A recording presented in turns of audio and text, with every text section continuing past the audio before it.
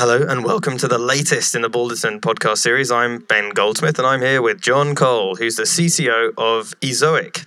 Welcome. Hi Ben. Real pleasure to have you on the show. Ezoic, you're a testing platform that automatically improves and alters websites based on user behavior. Is that a fair description? Fair enough, yeah. Fair enough. Did I miss anything? Yeah, I mean it's been it's taken us a long time to kind of come up with what we are, because we sort of this process of automated multivariate testing makes us a testing platform. Yeah. But also the things that we do, we're actually changing a product like a CMS, improving the layouts and also improving ad performance. So we're sort of bordering on ad tech and bordering on kind of user experience improvement, but we're really it's kind of like a holistic testing platform, if you like. That doesn't sound too highfalutin. Highfalutin, a holistic ad testing platform. Yeah. I suppose what you do is you help publishers and companies make their ads work harder for them.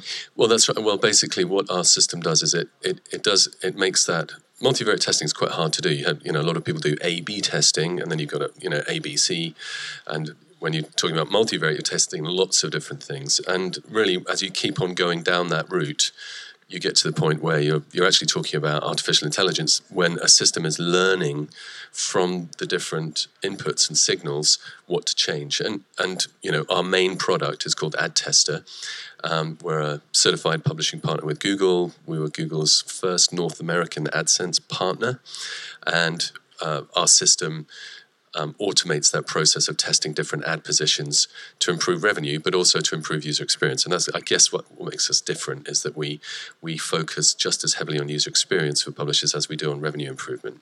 So quite unique and quite an offering that takes a little bit of explaining, because it's quite bleeding edge and I think quite new. Yes. But it hasn't always been the case. And the thing that I wanted to talk to you about most was something that I think, well, if not unique, is quite particular to Ezoic, which is that you guys stayed in stealth for 3 years at the beginning. Yeah. And the first question is why, and what were you doing in that time?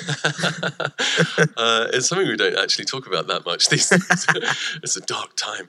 No, we basically, so Dwayne LaFleur is the founder, CEO of the business. He and I were colleagues. So he had an ad network called Cubics, which was the first ad network inside Facebook applications. So when Zynga was producing, Farmtown, Farmville, all that, planting virtual crops, all the rest of it, putting the ads in there. That's basically what his system did. And that was sold to a company called Ad Knowledge. And my business, MediaRun, I was one of the founding directors at MediaRun, which is a UK-based ad network. We sold our business to them. So we then became colleagues, and myself and Dwayne and a whole bunch of the guys have worked together. It must be nearly 10 years now in that business and then in this one. But when we started off, really what we had was just an idea, and it took us a long time to prove our theories. And I don't know if you want the full story on it. Well, let's go into the weeds of what you were doing, because I think everyone understands the concept of being in stealth for a period of time. Usually there's lots of different reasons, but often it's to avoid swipes from competition. You don't want your competition to find out what you're doing early. You have a technology that might be difficult to defend if everyone knows what you're doing. But 3 years seems like a very long time, even with those in mind. So what was that initial idea, the kind of first Ezoic idea, and did it change during those 3 years? Yeah. Well, it did. I mean, we came in, so we raised from Balderton at the end of 2011. So it's quite a while ago now. And at the beginning, we were proving a theory, which is it's not so the performance that you get from advertising on a site, in other words, ad earnings, is as important to consider where the ads are on a page as to where the ads come from. And pretty much the whole of ad tech seems to be about trying to improve the ad quality and the ad appropriateness. In other words, the right ad to the right person at the right time. And that's all about retargeting or contextual targeting.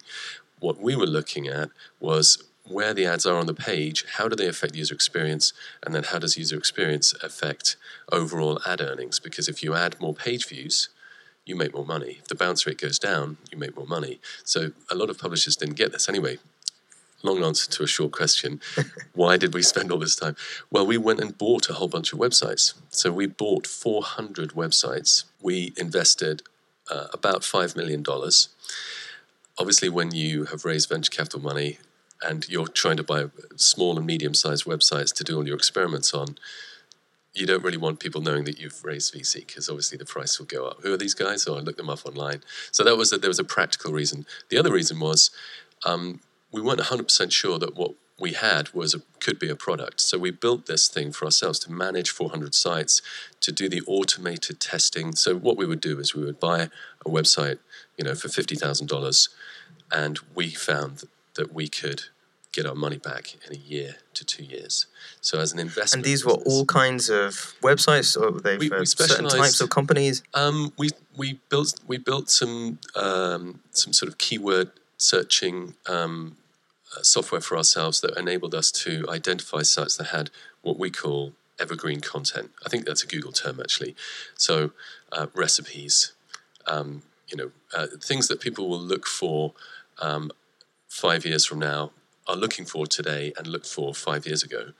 If you can buy a website that ranks well for those, the chances are the evergreen content's going to stick around and it's still going to be useful. So if you're looking up, about Emperor Nero, it's not just recipes, it's sort of like history, science, education is very, if you're doing algebra, all of these principles don't change. So we specialized in buying these kind of sites, which mostly have been built by hobbyists. A lot of them weren't mobile enabled, so we built the platform to take any site, try different layouts of the same content, test different themes, make it mobile enabled, make it tablet enabled, and of course put more ads in where appropriate, or take ads out if it was over, spamming people away. And the system, really, we built the system for ourselves. And then at the end of the 3.5 years of doing that, we felt like we had a product. So we just then started bringing in. And when you were building, you said the way you talk about it, you say we were building these systems for ourselves. Yeah. Were you knowingly building them to eventually become the Ezoic product suite? Or was that almost a combination of deliberate building on your part and happy accident in certain circumstances? I'm sure that a lot of entrepreneurs look back at their time and say, "Oh yes, that was totally our intention." I think we always had it as the idea, because obviously if you're effectively doing up websites using automated software, that is in itself, it's a thirsty business. You need to put more and more capital in order to generate the returns. But it's a little bit like doing up properties. But what we realized was we have something that a lot of people struggle with, which is, how do you balance user experience and monetization? How do you continually test without spending loads of time and effort? Like, how do you build this automated system? And then when we came up with the platform, the first product that we had didn't work. And we spent a long time and a lot of effort making that, for that to become a reality for us was when we were looking at how well we were doing, like that people don't like this. And actually what it was getting people to sign up to automated multivariate testing of everything. So the background, the color, the theme, So that was the difference between now what works, which is you get to really be laser focused on what you're testing, and what we learned along the way was what publishers like and don't like, and empirically what we built was correct, because if you can bring the bounce rate down and the time on site up, the page views per visit up, that user experience is improving.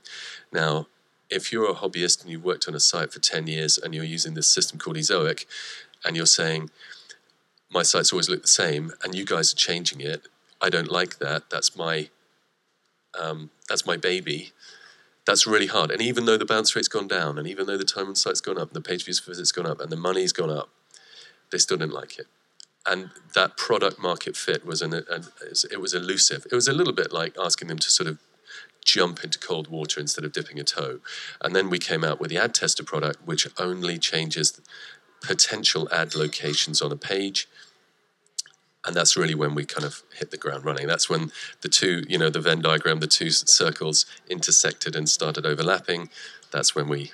That's a really interesting point on the human element of a market and the logical element of a market aren't always the same thing, because at the bottom line you were improving their websites and you were making them more money from ads. Correct. However, people just don't like throwing stuff away that they love almost. Well, and that's the thing, and we weren't it wasn't a total failure, and in fact Oh, no, a of lot of course people not, have gone into that, and it actually, what it then became was our market was only people who were dispassionate and data-based and objective, which is not the majority of the population, by the way.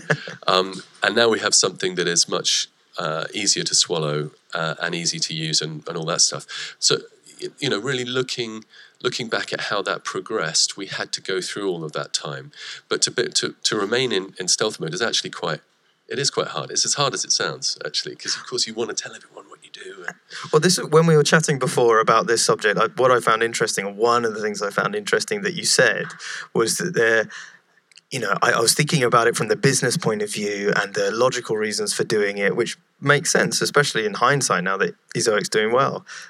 But it was the personal effect, or as you described it, the ego cost of staying silent about something that you were excited about for 3+ years. Were there moments where you were just going crazy with this?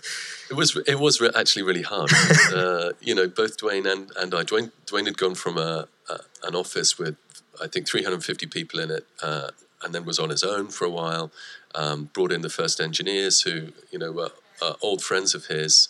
They came in. I came in a little bit after that, and I was the only person over here in the UK. I was on my own, so I'd actually gone from running a European business as the European MD with a whole bunch of people in an office in Covent Garden, and then I was in an office above a shop on my own for 2 years. A culture shock. Yeah, and it's tough, and it is tough. But we wanted, the trading element was great because obviously, buying websites is fun, but on your own, you're kind of high-fiving yourself or on Skype with the guys.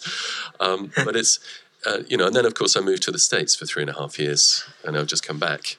And then we built up the business since we've, started accelerating. It is that product market fit again, and some people hit it really early and are lucky, or they have an insight. Other of us, those of us who, if you're solving a big, difficult problem, sometimes you've got to come at it from different angles, and it may take you longer than you think. So I think one of the things that makes us different in that journey was that we didn't go out and hire a whole bunch of engineers and go, let's build this thing. Let's have 100 engineers, because actually what we built may not have, we may have come to the same conclusion that actually people didn't want this particular thing, but they wanted this other thing that was kind of similar, but we had to kind of go through. And what you want to do is be patient, keep your options open, and iterate, throw things away, move on. Keep moving fast, and that's the hallmark of a good startup, is trying to put your ego to one side and say, okay, look at the numbers. That's not working. What are we doing? It seems what you know now with hindsight is that the process worked, and it seems like a very sensible, patient, if sort of 3-year-long process to build a business. But it also feels like it flies in the face of sort of prevalent startup culture, which is like build it and burn it, and all those kind of minimum viable products and all those kind of things that are interwoven with lean startup culture. Was that I would imagine it was a very conscious decision not to build that way and to almost do the testing in this huge kind of more longer-winded fashion? Yeah, I mean, don't get me wrong, we build really quickly. So, MVP, I'm totally behind that. I think, but what I don't really know other startups that well, but what from the outside looking in, a lot of them seem to pile in on things like marketing way too early. The thing is, if you're a customer-facing product, you need to understand those customers and you need to understand what they want. And I do believe that if you have, 1,000 absolute fans, I think other people have mentioned this. Yeah. That is actually true. You want those people to be absolute loyalists, but to get them, you've got to engage with them, and the only way to do that is to do it slow. You don't want people to suddenly sort of adopt you and then suddenly ditch you. You want actually to get loyalty and then roll on from there. But yeah, I mean, is this the magic formula? Probably not. I mean, it's worked for us. It's worked for us because that's the way that we're made. Me and Dwayne are kind of, we've had businesses, run businesses, exited businesses before. We know that you can't, put the petrol on the fire, put the gas on the fire, and until you've actually got, a product that's got that fit with what people really, really want, and that's the best explanation I can come up with. To talk about something else that we mentioned before, which links into this very strategic and thoughtful approach to every part of the business, is the choice of the name. Ezoic, because it doesn't mean anything, but what I quite liked was the story behind it and the very strategic thinking as to why, you went for it's a 5-letter.com, and it's a word that no one's used before, and there's a rationale behind all of that. So let's go into that. Yeah, I mean, I can't really claim this for me. This is definitely Dwayne. Hat tip to Dwayne. Yeah. Yes, tipping my hat to Dwayne right now. But basically, I think a lot of people make the mistake of calling their company name what they do. Carphone Warehouse, a very good example. Yeah. And the business moves on, right? Are they selling car phones? No, they're not. That is a UK brand that's been unable to, change its name. So Ezoic, E as in electronic and Zoic as in age, like Paleozoic, but really it was 5-letter.com. If you look at Yahoo, look at Google, those words don't actually mean anything. They become a business after the fact that they've been named. And what we've done with Ezoic is give ourselves room to maneuver. And the name is actually the only name in this space, because we are the only people in this space doing exactly what we do. We're the only ones. So calling ourselves an artificial intelligence platform 5 years ago would have been great. We didn't actually probably know at that time that's what we would become. We started off really investing, and then we've got a SaaS product here, and then you move on, and you shouldn't let your name be your marketing. In other words, you should allow your marketing to develop according to the products of the business, not according to the constraints of what you thought about when you first named the company. So yeah, I mean that's a good example of why every step we take along the route we think things through. Porter's 5 forces. Everyone knows about the strategy sessions that you should do, that we have done quite a few of, but you have the threat of competitive entrants into the market who will come in and try and copy what you do. If you have a name that does what you do, they can come in and copy that name, make it slightly similar, and then they've just diluted your value. They can't come in and call themselves the same name if you've got an odd name. So that's another reason for having an unusual name, is that you become a verb, hopefully, like Google. Yeah, we can be Ezoicing in... Yeah, or Ezoic. Much like you. I don't actually know what the verb would be. To Ezoic. Yeah, to Ezoic, yeah, absolutely. Just much like I was Googling before, we could be Ezoicing as we speak. The age will come, I'm sure. Another thing I wanted to ask, because especially... now, AI is everywhere when you look at the news and when you look at any kind of tech news website, and for very good reason. You are working with artificial intelligence on your ad testing product to make more intelligent decisions as to how you recommend people reorder their sites, etc.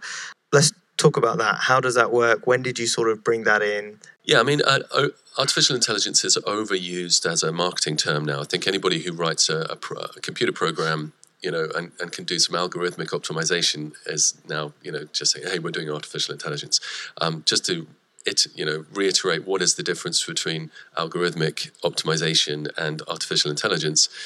Certainly the way I understand it, I mean, you probably get a better kind of description of this from the tech guys, but algorithmic is when you know the parameters, the signals that you want the system to look at and give an answer for. So, for example, bounce rate, time on site, page views per visit on one side, and ad density on the other. You can say on this particular page, how many ads are there, and if these affect these user experience metrics, therefore, the answer is X. that is an algorithmic decision. An artificial intelligence decision making, or the process of doing that, is not knowing what the signals are that are important, but asking the computer to work that out for you. So let's say, for example, your connection speed from your device is a factor of user experience, which we know that it is. The number of ads on the page, where they are, how they dilute each other, the value of each ad, the type of ad, the particular landing page that a user is on. I could go on and on. There's so many factors involved.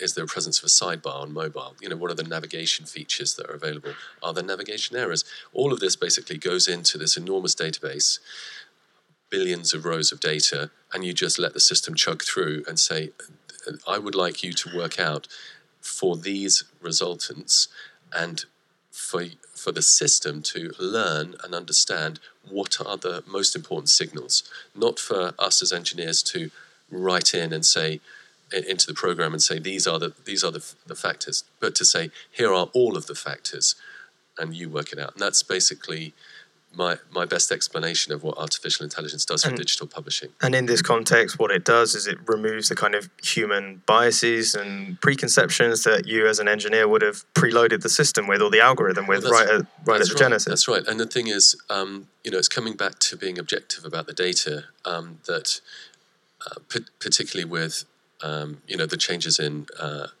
ad tech, if you like, where you have parameters like viewability, which is not a correlate of revenue yet. It's coming that way.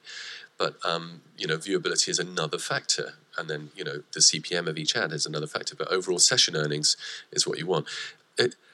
Without getting bogged down in our business, artificial intelligence really is about trying to make sense of things, but getting the computer to work out what are the questions as well as what are the answers, if that makes sense. But I think the reason why most people are really, really excited about artificial intelligence is the speed of advancement. The ability to be able to move that needle is extreme. I mean, we see sites 4x their revenue, in a few weeks, and it's exciting to see. And of course, that one of the reasons that we were in, that stealth mode is that we knew that there was a big opportunity here. We wanted to make sure we had a product, and that's you wait until you've got the product before you pile in, and then when you're piling in, that's when you go and do podcasts like this one. Fantastic, and do lots of other things. So that just to finish off, let's talk about Ezoic now, because let's take the last 6 months. You've won awards. There was a Google Awards that you guys won. You've acquired other companies as well. Like AmpSense was only, I forget now, 3 or 4 months ago you acquired AmpSense. There's a lot going on. Yes, we are. We're hiring a ton of engineers. Like I said earlier, we could have gone out with the Balderton money and hired all these engineers and tried to prove all our own theories. But actually now is the time that we're hiring loads of engineers and kind of doing 20 interviews a week and all of this kind of stuff for new engineers. Anybody who wants to join, let us know. Southern California. Nice. So you're hiring in Southern California. We are hiring right now, so we're looking for engineers. It's exciting. I've been here before. You get that feeling in a business when things take off and things become slightly easier. I think all entrepreneurs know that grind. It's almost like, the flywheel. You're sort of like at the start, it's like you're trying to crank this handle that's moving this enormous stone going round and round really, really slowly. And then as the product picks up, you don't have to put that effort in, and it's chugging away. So yeah, we've grown, 3x annually for the last 2 years, and will be like mid 8 figures turnover this year, and it's exciting. Exciting times ahead. So and I've moved back to London to open an enterprise product or lead an enterprise product office here in London, and we're actively looking at other offices. To open other offices. So yeah, and AmpSense, we bought those guys. It's a plug-in.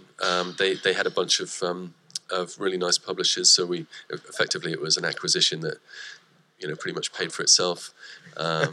So yeah, I mean it's exciting times. I mean we've been here before. We don't want to overexpand or think that we know everything. Slow and steady wins the race, and we hope to carry on doing exactly that. Ezoic, an encapsulation of patient and intelligent strategy-led building of a business, it feels. Well, thanks for coming on, John. Thanks, Ben.